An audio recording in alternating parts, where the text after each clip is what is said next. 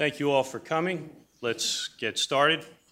My name is Gene Healy. I'm a vice president here at the Cato Institute, and I'm delighted to be able to welcome Senator Tim Kaine to Cato.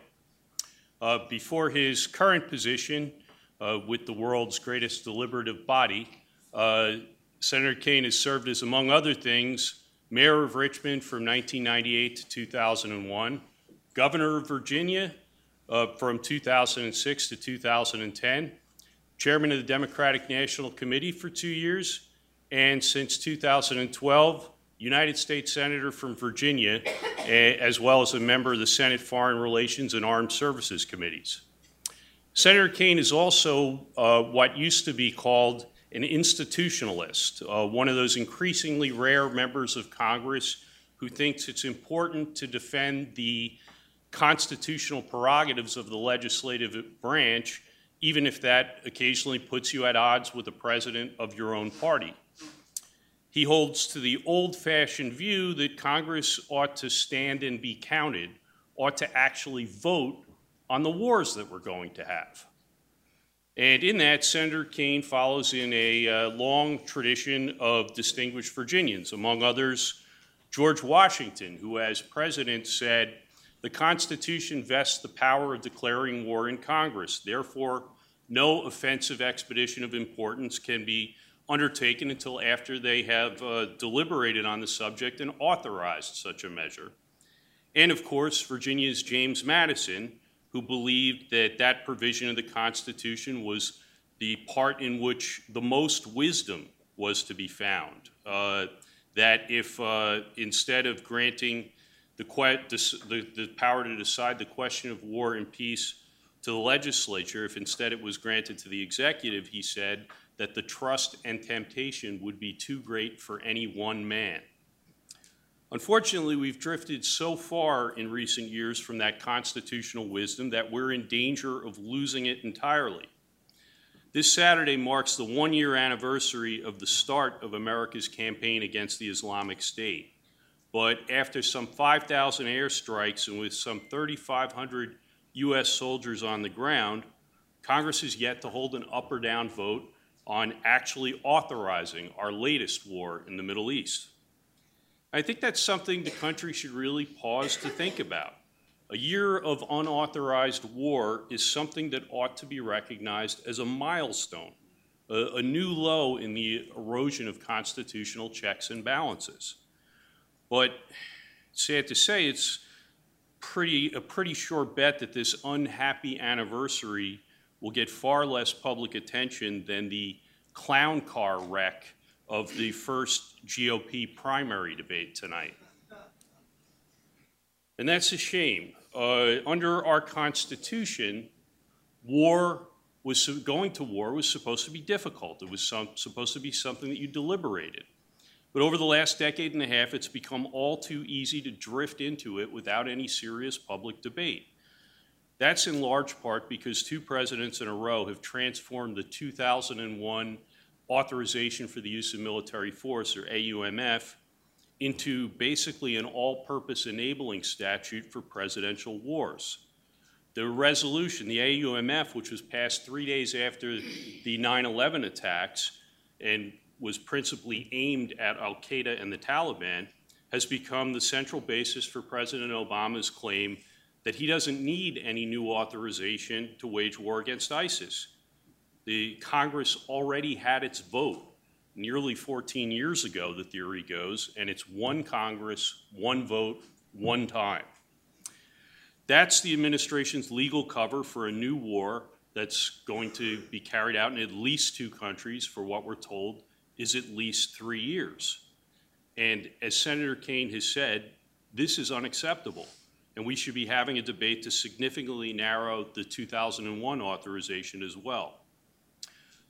Amid a congressional war powers debate that's mostly been dominated by profiles and lethargy, Senator Kaine has been absolutely tireless in trying to get his colleagues to live up to the most important responsibility the Constitution entrusts to them, the powers over war and peace.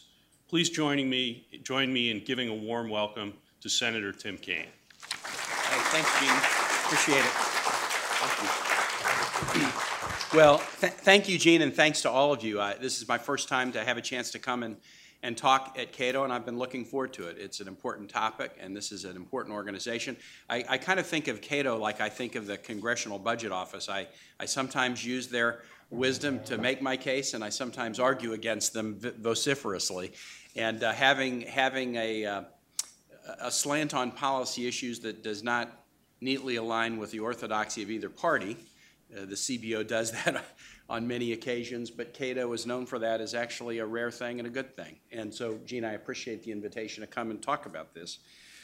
We are today starting in the Senate. It started last week, the traditional August recess in Congress. And Congress is an interesting place because we like to take vacations like other Americans do, but few are legally required to take a vacation, and Congress is actually required by law to take an August recess. This was a part of a bill called the Legislative Reorganization Act of 1970.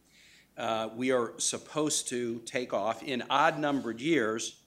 The House is adjourned from the first Friday in August until the Tuesday after Labor Day, and that is a legal mandate. There is an exception in the statute. The exception says that the mandated recess, quote, shall not be applicable if on July 31 of such year a state of war exists pursuant to a declaration of war by Congress. And again, the mandated August break is not applicable if a state of war exists pursuant to a declaration of war by Congress. Now that provision from the 1970 Reorganization Act makes perfect sense. I mean, Congress shouldn't go out for a mandatory 30-day vacation when the nation's at war. It's not right that American troops should be putting their lives at risk thousands of miles from home while Congress takes a mandated 1 month off. The Congress that passed this bill in 1970 during the Vietnam War, they had an expectation about how serious war was and about how Congress, the institution charged with declaring war, would treat such a serious obligation. Well, today we're starting on our 1 month adjournment with a nation at war. As Gene said, this Saturday, the 8th of August, marks 1 year since President Obama began a bombing campaign against the Islamic State in northern Iraq to protect the Kurdish region around Erbil and Mount Sinjar. In the past year, about 3 to 30, a growing number, now about 3,500 members of the U.S. military have served in Operation Inherent Resolve. Many from Virginia. There's a carrier strike group, the Roosevelt Strike Group, that is over deployed in the theater now. About 5,000 airstrikes, as Gene mentioned, and these U.S. servicemen and women are carrying out special forces operations, doing airstrikes, training and equipping the Iraqi military, the Kurdish Peshmerga, and then freedom fighters in Syria who are battling against ISIS. We have made major gains. I just came back from Iraq, Kurdistan, Kuwait, Turkey, right on the Syrian border within the last month. And I will tell you this, we have made major gains against ISIL, especially in northern Iraq because of the partnership with the Kurds, and now more recently in northern Syria also because of the partnership with Syrian Kurds. But the threat that's posed by ISIL definitely continues to spread in the region and beyond. The war's cost $3.2 billion, American taxpayer dollars, about $9.5 million a day. And 7 American service members have lost their lives in connection with Operation Inherent Resolve.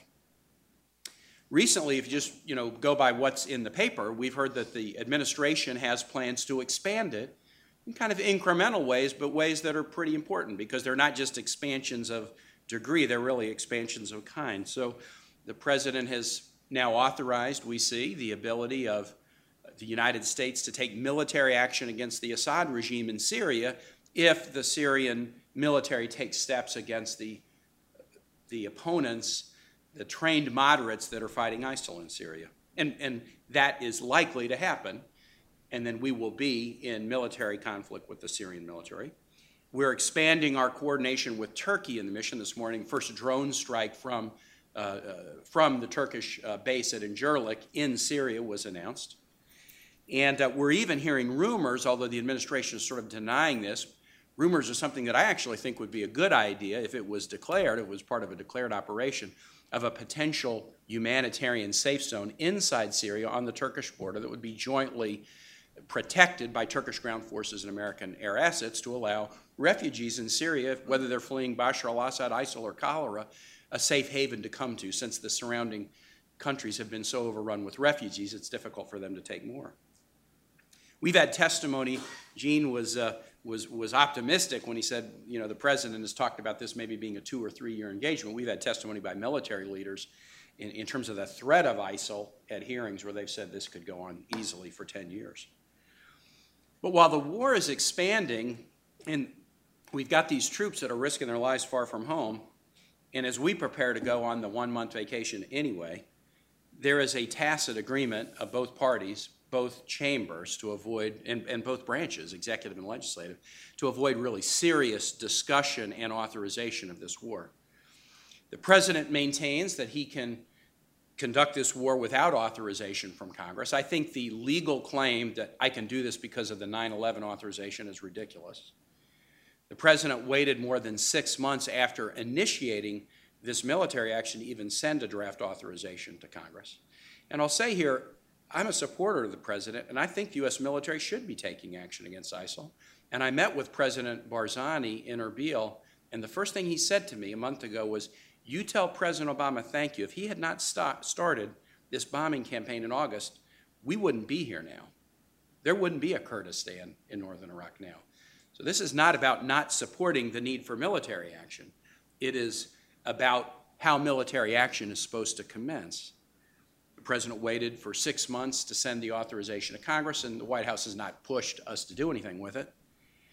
But as weird as the president's behavior is in terms of establishing this precedent of executive overreach, which Madison saw, and that's why Madison drafted the war powers allocation as he did, congressional behavior has been even more unusual. Though vested with the sole power to declare war pursuant to Article 1 of the Constitution, Congress has refused to meaningfully debate or vote, not just vote, debate or vote with respect to this war against the Islamic State. And this is a Congress that is quick to criticize this president for executive action. Oh, you've overreached by doing executive things on immigration. You've overreached by doing executive things in terms of fixes to the Affordable Care Act. But this is one area where, no, we're not going to sue the imperial president over this.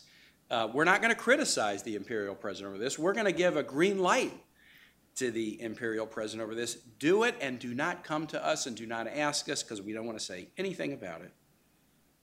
As far as our allies know, as far as ISIL knows, and sadly as far as our troops know, Congress is indifferent to this. If they look at what we've done in a year, the only reasonable conclusion is that we're indifferent to it. I first introduced a resolution to force Congress to authorize this military action war under specific limitations the day after the president on September 10 faced the nation on TV and said we need to be taking military action against ISIL. It went precisely nowhere. Instead, what Congress did was Congress recessed before the midterm elections earlier than they had done since 1960 while a war was underway. Within days after the president went to the nation and said, we're at war and we've got to do this, Congress recessed before the midterm election like 7 weeks early. But eventually the resolution I put in did get a hearing in the Senate Foreign Relations Committee in December, and it got a vote. Now, sadly, it was a partisan vote, but the vote was to authorize military action under limited circumstances. The Republicans all voted against it. It still passed. We were in majority. And they had a reason I can understand. They said, look, we're about to take over the majority in the Senate. We would rather take this issue, take ownership of this issue, and do something with it. It's mid-December. We're not going to vote for it, but we're going to get right to it as soon as January 3rd comes around. Well, January 3rd came around, and then the argument was, well, the president had sent us an authorization, and then the president sent an authorization in mid-February, and then the argument was, well, we got to worry about Iran now. And it's now been 6 months since the president has sent the authorization to Congress, and again, virtually nothing has been done. To try to prod the new Senate under the new majority, Senator Jeff Flake and I introduced a war powers resolution in June 8, 10 months from the day of the start of the war. And we made it bipartisan because we wanted to show that we could reach a bipartisan consensus.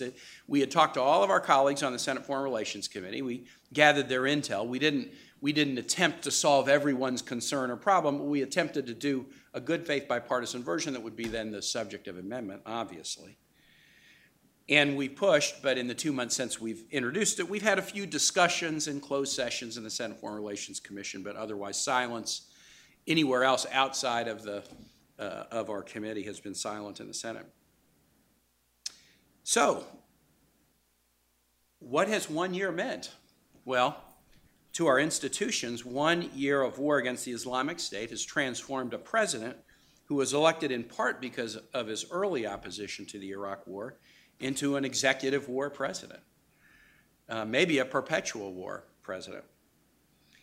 1 year of war against ISIL has stretched the 2001 authorization for use of military force that was passed to defeat the perpetrators of September 11 far beyond its original meaning or intent. In fact, I would argue that the Bush and Obama interpretations of the 2001 authorization actually are 180 degrees different than what was intended, because, Gene, I'm sure you know this, but I don't know that everybody does. There was an authorization that the Bush administration tried to get Congress to pass right after 9/11 that said we give the president the ability to take action against nations or organizations that want to harm the United States. It was a blanket all-purpose authorization. And even in the aftermath of 9/11, Congress was smart enough to say, hold on a second. We're not going to give you a blanket war authority. We're going to vote that down and only approve the more narrow authorization that says you can take action against the perpetrators of 9/11. But the administration gloss that the Bush administration put on this, that the Obama administration has continued and even expanded, basically has transformed the 9/11 authorization today into exactly what the Congress rejected 2 days after the 9/11 attacks. 1 year of war has shown to all that neither Congress nor the President feels any obligation to follow the 1973 War Powers Resolution, which requires that the President cease any unilateral executive-initiated war within 90 days unless Congress votes to approve it. That statute is now completely shredded, and no one wants to follow it or even pay attention to it anymore. And finally, 1 year of war has demonstrated that Congress would rather hide from its constitutional duty to declare war than to have a meaningful debate about whether and how the United States should militarily engage against the Islamic State.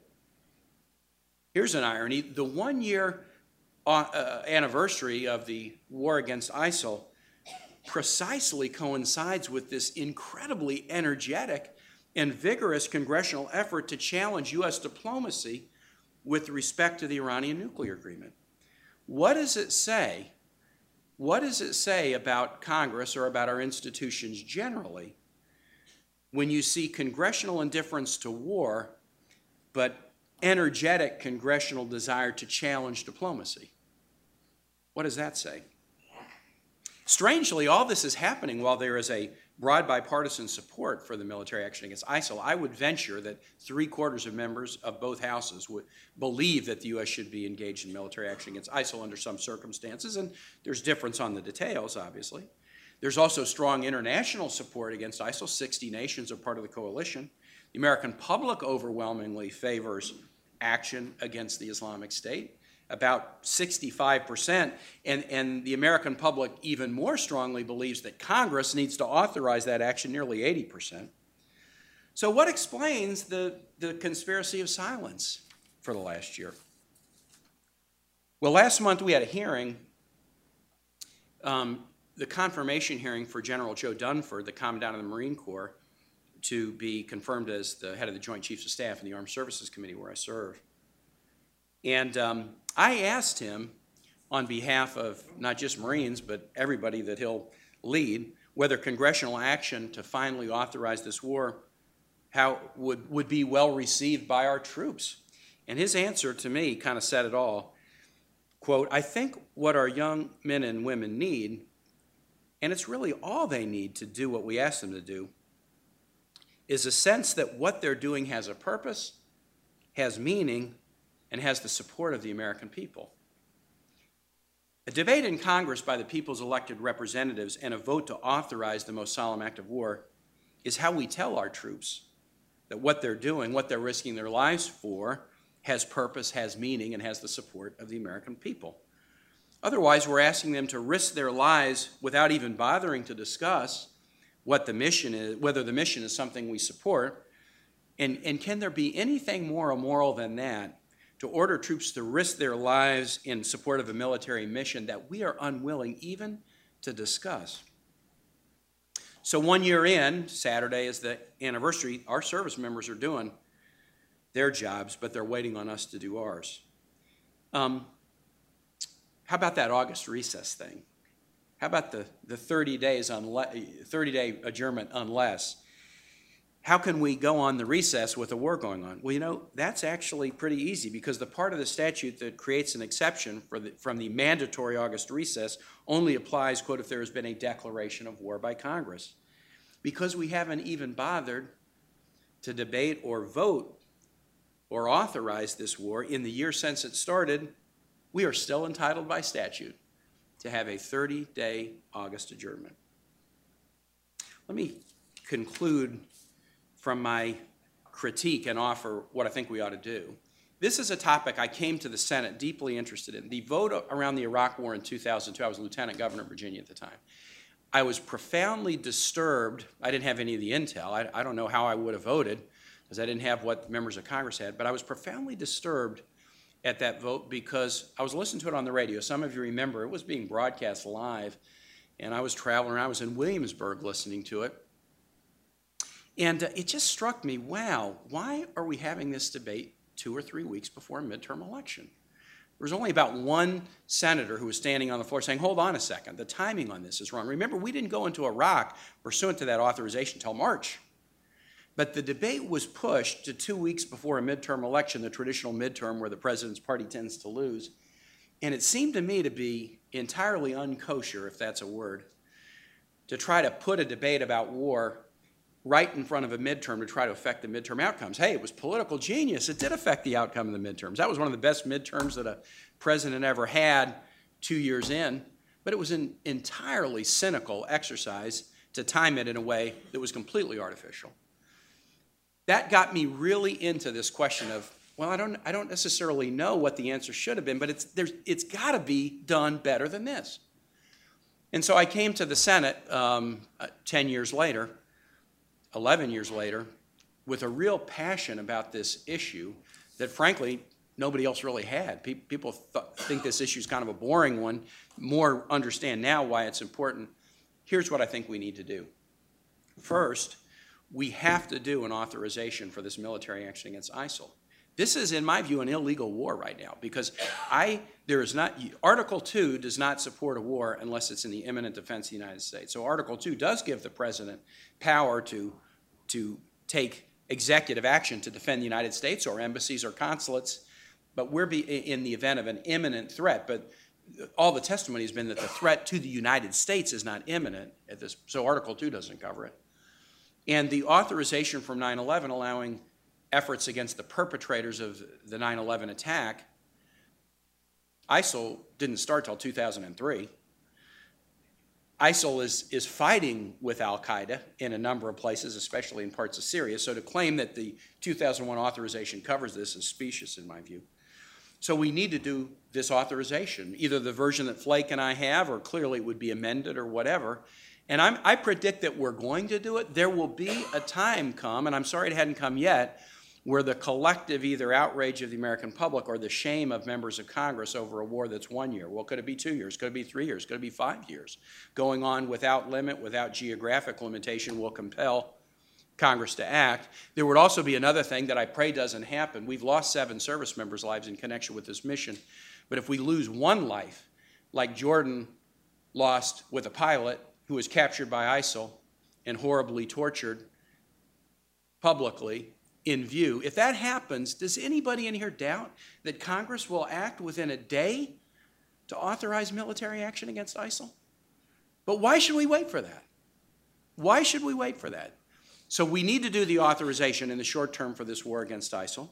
Second, we need to revise the 2001 authorization. Gene indicated that. It is now being interpreted as a blank check to allow war without geographic limitation, without temporal limitation. Administration witnesses to my questioning have blithely said that they thought that the war authorized by the 9/14/01 authorization would easily go on another 25 or 30 years. We've got to revise the authorization to impose some significant limitations. It's way too broad in some areas, but it's actually too narrow in some others. The whole question of military action against non-state actors is a thorny little question, and so we need to dig into that as we revise the ONA-UMF. And the last thing we need to do is we've just got to give up on the War Powers Resolution of 1973 and rewrite it. Senator McCain and I have a bill called the War Powers Consultation Act, which would scrap the War Powers Resolution of 73, and then would do in a new process for defining the procedure between the executive and legislature on war making. The act basically does three things. One, it defines what war is, which isn't so easy in the days of drones and cyber attacks and non-state actors. Second, it defines what consultation is. You'll hear a president say, well, I consulted with Congress about it. I remember once being on Armed Services and Foreign Relations and seeing something about efforts against ISIL, and the president said, I've consulted with Congress. And I was like, well, I'm on both committees. I've never heard about this. Presidents can say, I called 2 committee chairs or 3 people I thought were friendly in Congress, and hence that's consultation. The act sets up a permanent consultative committee, bicameral, bipartisan, and requires continuous dialogue between the executive and that committee over hot spots around the world. That is then defined as consultation. And the third thing that the act does is define voting procedures whereby Congress really would have to vote. We're not doing that under the War Powers Resolution now, but we need to get back to it. Senator McCain and I are working on this and trying to gather support, and it's not been easy, but 15 years of war under an open-ended 60-word authorization should have taught us something. And it is my hope that after a year of war, I would have thought we would have learned it by now, but after a year of an undeclared war, I hope that people will come to their senses and start taking this more seriously. And with that, Gene, I appreciate the chance to come, and I'm glad to take people's suggestions or questions.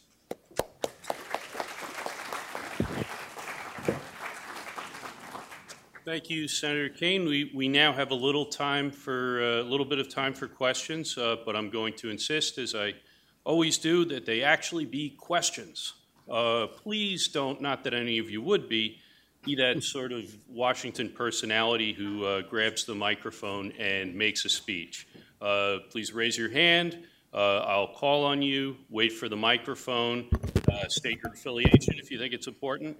And then please do make sure that what you have to say ends with a question mark.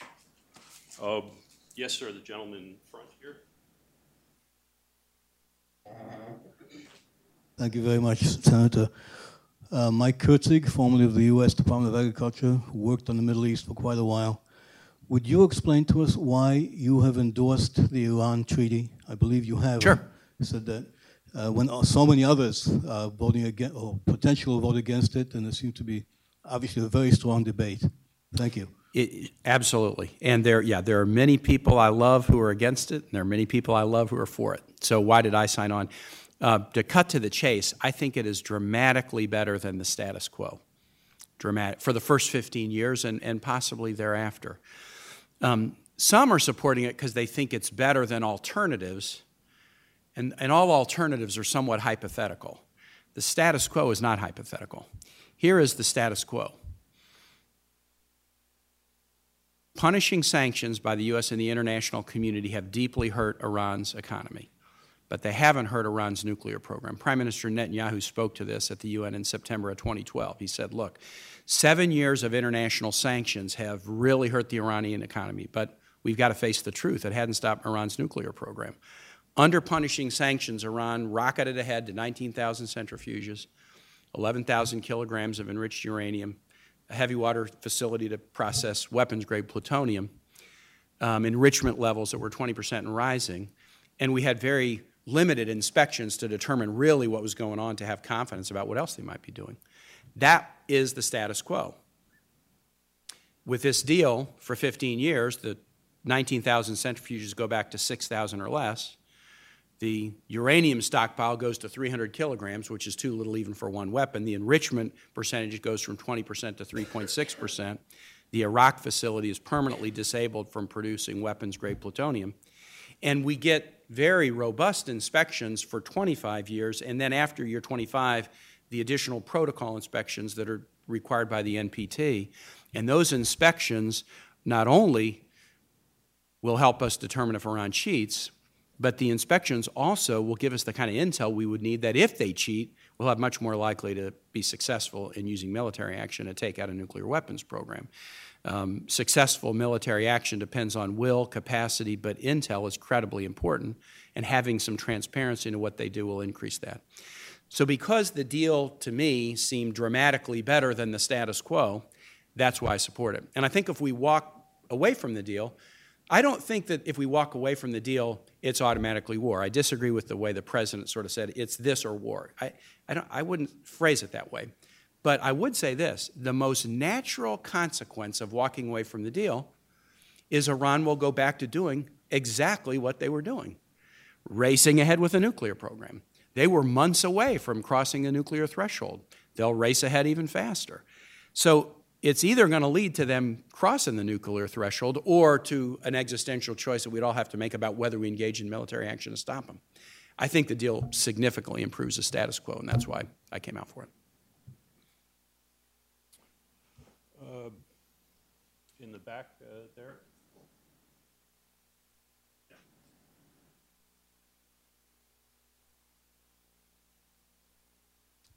You've mentioned both our partnership with the Kurds and our cooperation with Turkey. As recently as last week, the Turkish Air Force dropped hundreds of bombs on the Kurdish PKK inside Iraq, and in response, the PKK carried out suicide attacks against the Turkish military. Can we, in good faith, maintain an alliance with both the Kurds and Turkey? And let's add an additional complicator. It's not as if the Kurds are monolithic. Turkey is one of the principal supporters of the KRG in Iraq. So Turkey has very strong relationships with the Kurds that we are partnering with in northern Iraq.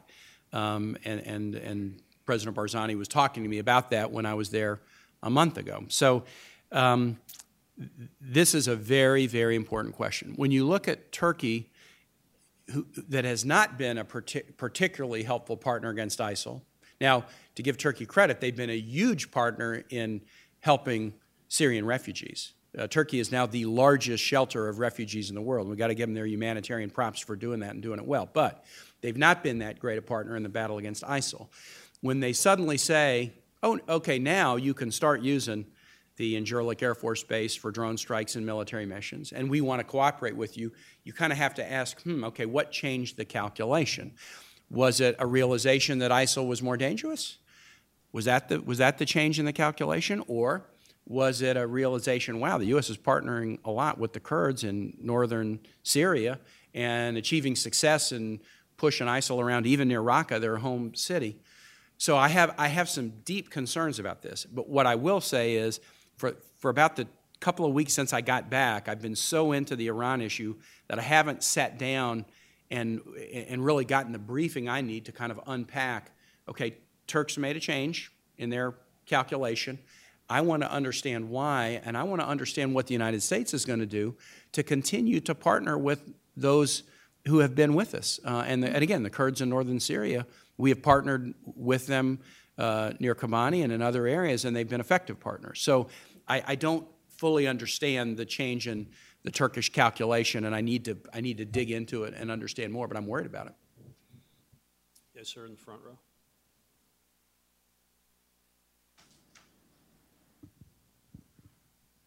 Morning, Senator Kaine. Good morning. Martin Moulton here. Morning. What percentage of this war, illegal war on ISIS, as you say, is being funded by U.S. taxpayers? And where do you get the number of 60% in support of this war? Yeah. I find it hard to believe that when people are presented with the fact of this ISIL having no threat to the homeland, and they're given the cost up front, that you get a 60%. Sure. Support. It's a recent Pew Center poll And I actually do find it credible.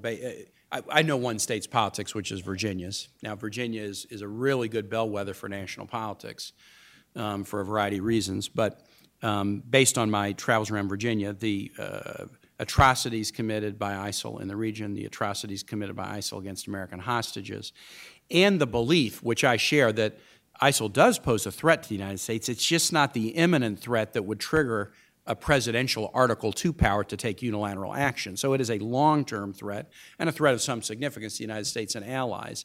So that is I believe both in my populace and in Congress, there's a belief we should be doing something. Now, I think Democrats generally want a role that is limited, and limited for a good reason. The King of Jordan was recently with us, and he said, look, this isn't your fight, it's our fight.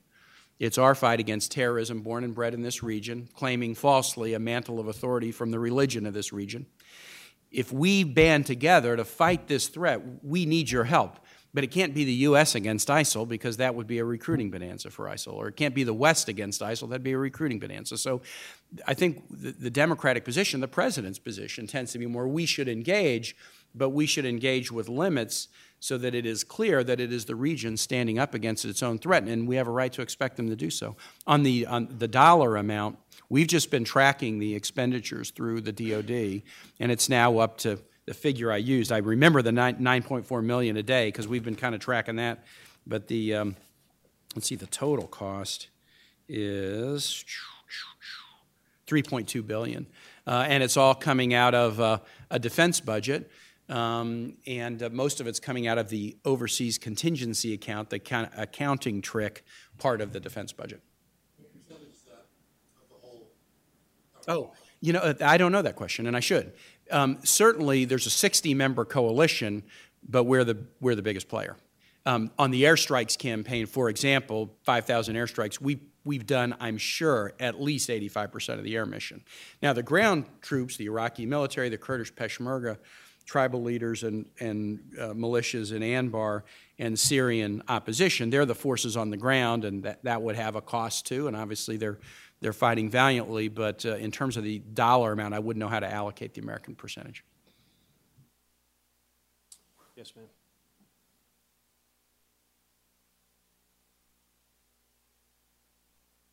Thank you, Senator Kaine. I'm Danielle Bryan with POGO, the Project on Government Oversight. Danielle. And you were bemoaning the lack of public discourse in the Congress about this important issue.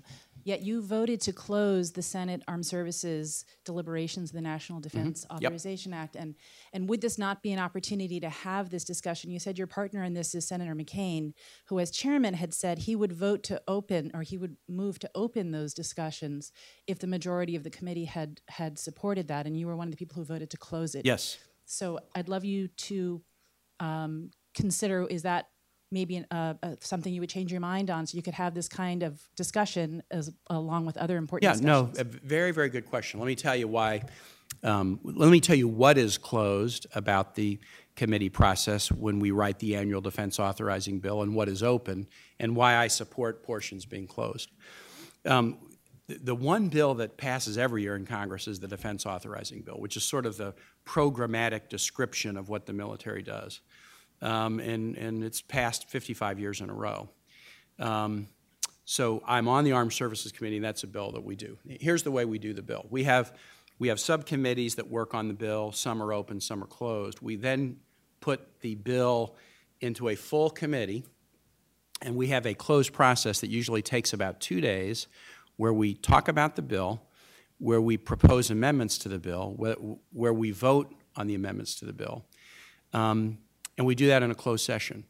The votes on the amendments are not closed. Every amendment that is proposed is a recorded vote, and every amendment that's voted up or down, we are all accountable for our votes.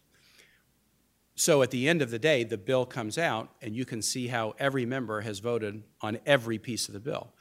But we close the deliberation. Why do we do it? So often in the meeting, we talk about material that's classified. It just comes up again and again and again. And it comes up, sometimes there's a topic that is clearly a classified topic.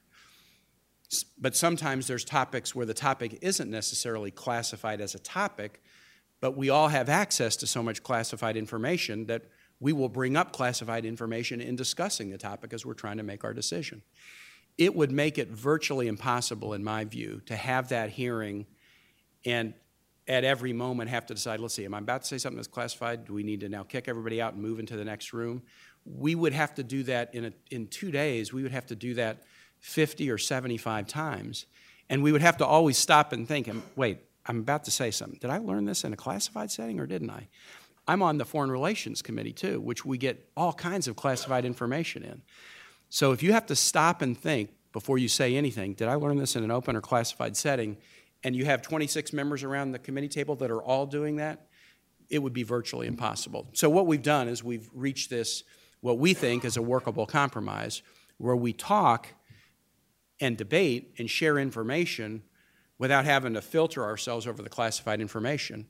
But we hold ourselves accountable on every amendment so that the public can see how we vote on every amendment. So that is the rationale.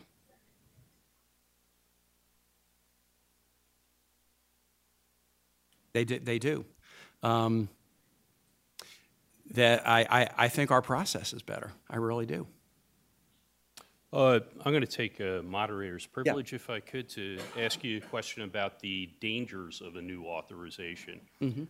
Your colleague, Senator Corker, had this to say about debating a new ISIS AUMF. He said, burning up legislative time, burning up goodwill on something that's an intellectual exercise, maybe that's not so prudent.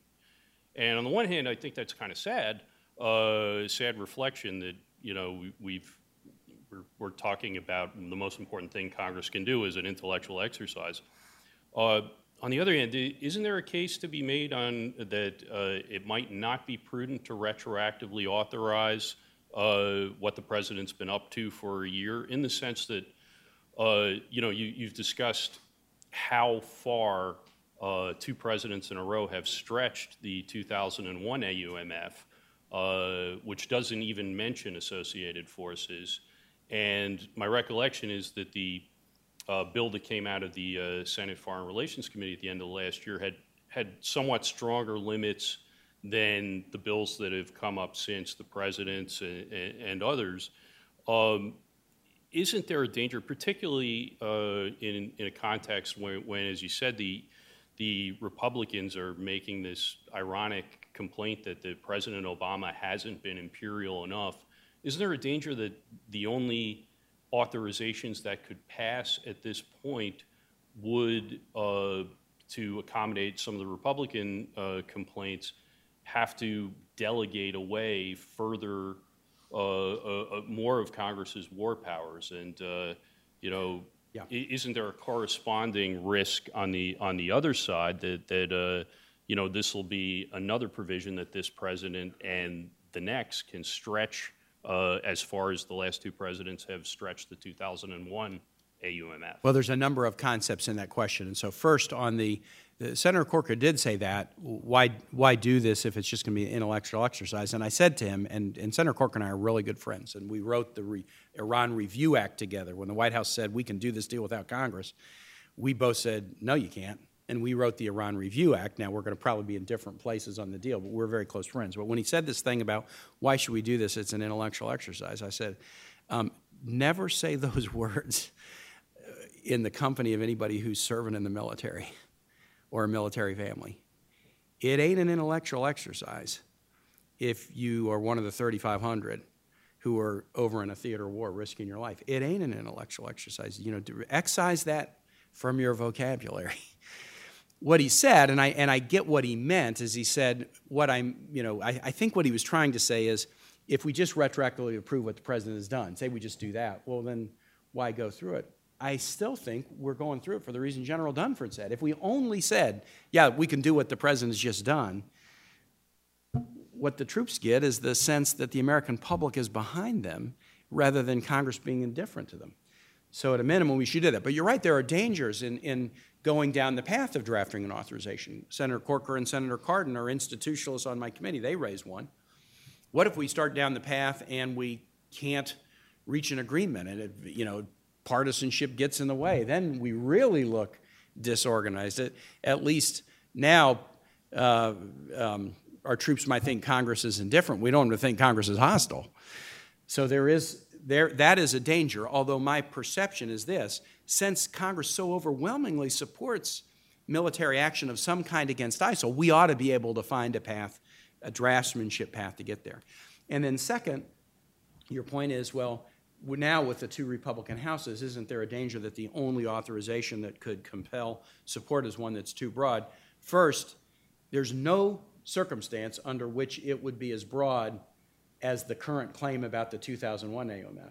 And we all agree that any authorization for the war against ISIL would say the 2001 AUMF no longer applies. This is the sole statutory authorization for a campaign against ISIL. So the only thing we will do will be a narrowing. But I think we will have it within the range to do something that is a significant narrowing. And the authorization would sunset the 2002 Iraq authorization. That's a narrowing. And would probably start us down the path of also finding at least a procedure to narrow the 2001 authorization. So there are some dangers if we go down the path. But I think the dangers of going down the path compared to the dangers of a year of executive war that really is without precedent. I mean, a year of executive war, I think the relative dangers suggest that we ought to be making the effort, and I think we can find a solution. Yes, ma'am.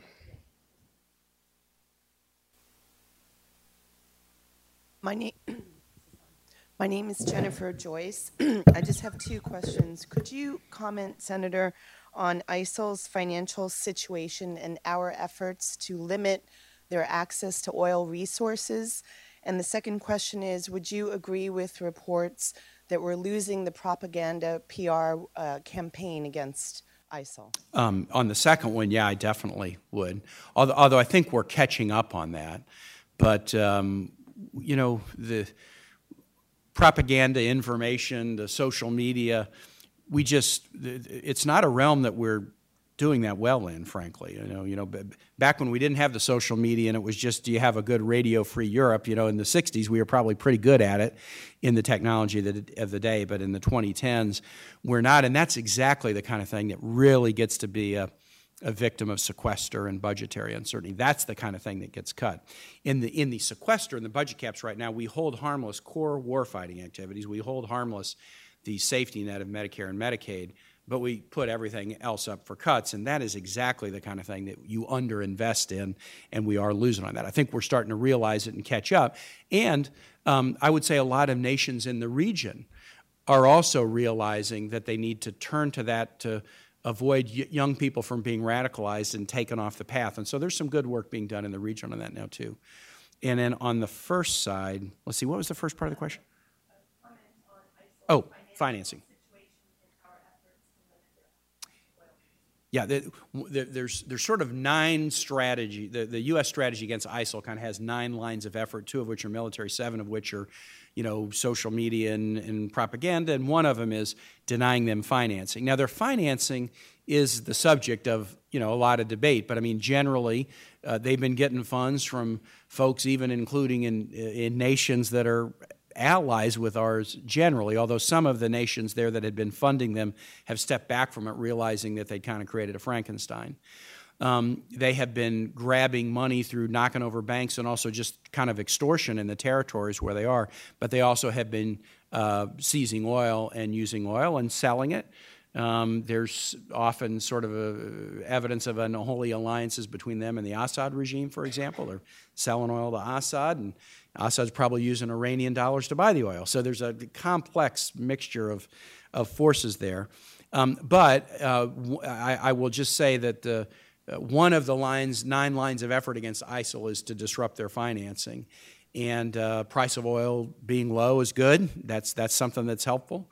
And there's other strategies engaged in that. I'm not as focused on those as I am on some of the military dimensions, but that is a key part of what the administration defines as what we need to do to be successful against ISIL. Let's take one more over there.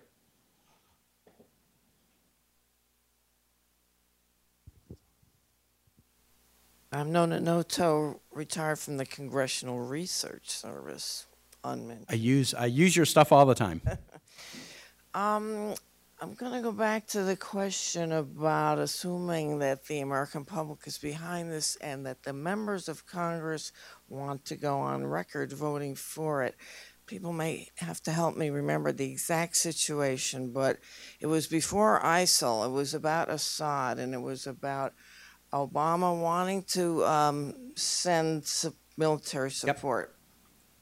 Somehow it was kicked to the Congress, was going to have to vote. Just anecdotal evidence, 2 88-year-olds that I know, for the first time in their lives, they contacted their members of Congress in opposition, to any American involvement. And that just a reference, 85% of the bombing and the air cover is from the U.S. I'm not so happy with the drone policy, and I don't think the American public supports American boots on the ground. I don't think they support the idea of having American soldiers, and I don't think many members of Congress want to have to vote and go on record for supporting that. So that's why I question your whole. I certainly didn't say that members of Congress want to go on record. I completely agree with you. That's why we're a year and they haven't gone on record. What I will say is, if you ask members of Congress, even publicly, should America be engaged in military action against ISIL, at least 3/4 will say yes. They'll have their own thoughts about what the limit should be. But you will find very few who will say, no, American military should not be engaging in ISIL. And the American public is saying the same thing. The atrocities of ISIL with respect to American hostages and others have put the public in support of the American military should be involved. I think you're right. I think the American public would say, but we're not talking about ground troops. Airstrike campaign and training and assisting, that would be fine. Now, in that sense, this is very different than the Syrian situation. I'm on the Foreign Relations Committee. In the summer of 2013, we come back early from a recess to debate the issue about whether the U.S. should use targeted airstrikes against the Assad regime for using chemical weapons against civilians in violation of the 1925 Chemical Weapons Convention. And I was on that committee, and that was the first time I'd ever been faced with the question about authorizing military force. I think the President did it exactly right by bringing that to Congress, because that wasn't an imminent threat against the United States that he could take action unilaterally under Article 2. He brought it to Congress. We voted for it in the Foreign Relations Committee. I voted yes. It was a very narrow vote, but it was not a partisan vote. I think it was an 11-8 vote. With that affirmative vote, and partly because of that affirmative vote, we were able to get a deal where Syria said, don't bomb us, we'll give up our entire chemical weapons stockpile. Diplomacy and doing it the right way actually produced a positive outcome. It didn't stop the civil war in Syria. It didn't stop atrocities in Syria. But it disabled one of the largest chemical weapons stockpiles in the world. Some people look at that as an incident that was not successful. I actually look at it as an incident where the President followed and Congress followed the rules, and it led to an outcome that is good for Syria and good for the region. So, but you're right in that sense. When I voted yes in the Foreign Relations Committee, the incoming calls overwhelmingly don't get involved. But I just don't think you can tolerate mass use of chemical weapons against civilians and have there not be a cost to it, because the general compliance with that convention has been very positive for the world, and it's been very positive for American troops in harm's way who haven't had to carry gas masks with them, since World War I, because of the general agreement of the world population not to use chemical weapons. So. Thank you, Senator Kaine, and thank you all for coming here to discuss this important issue. You can join us upstairs at the second level of the George M. Yeager Conference Center for a cup of coffee. You go up the spiral staircase, and restrooms, if you need them, are on the second floor on your way to lunch. Look for the yellow wall. Thanks again.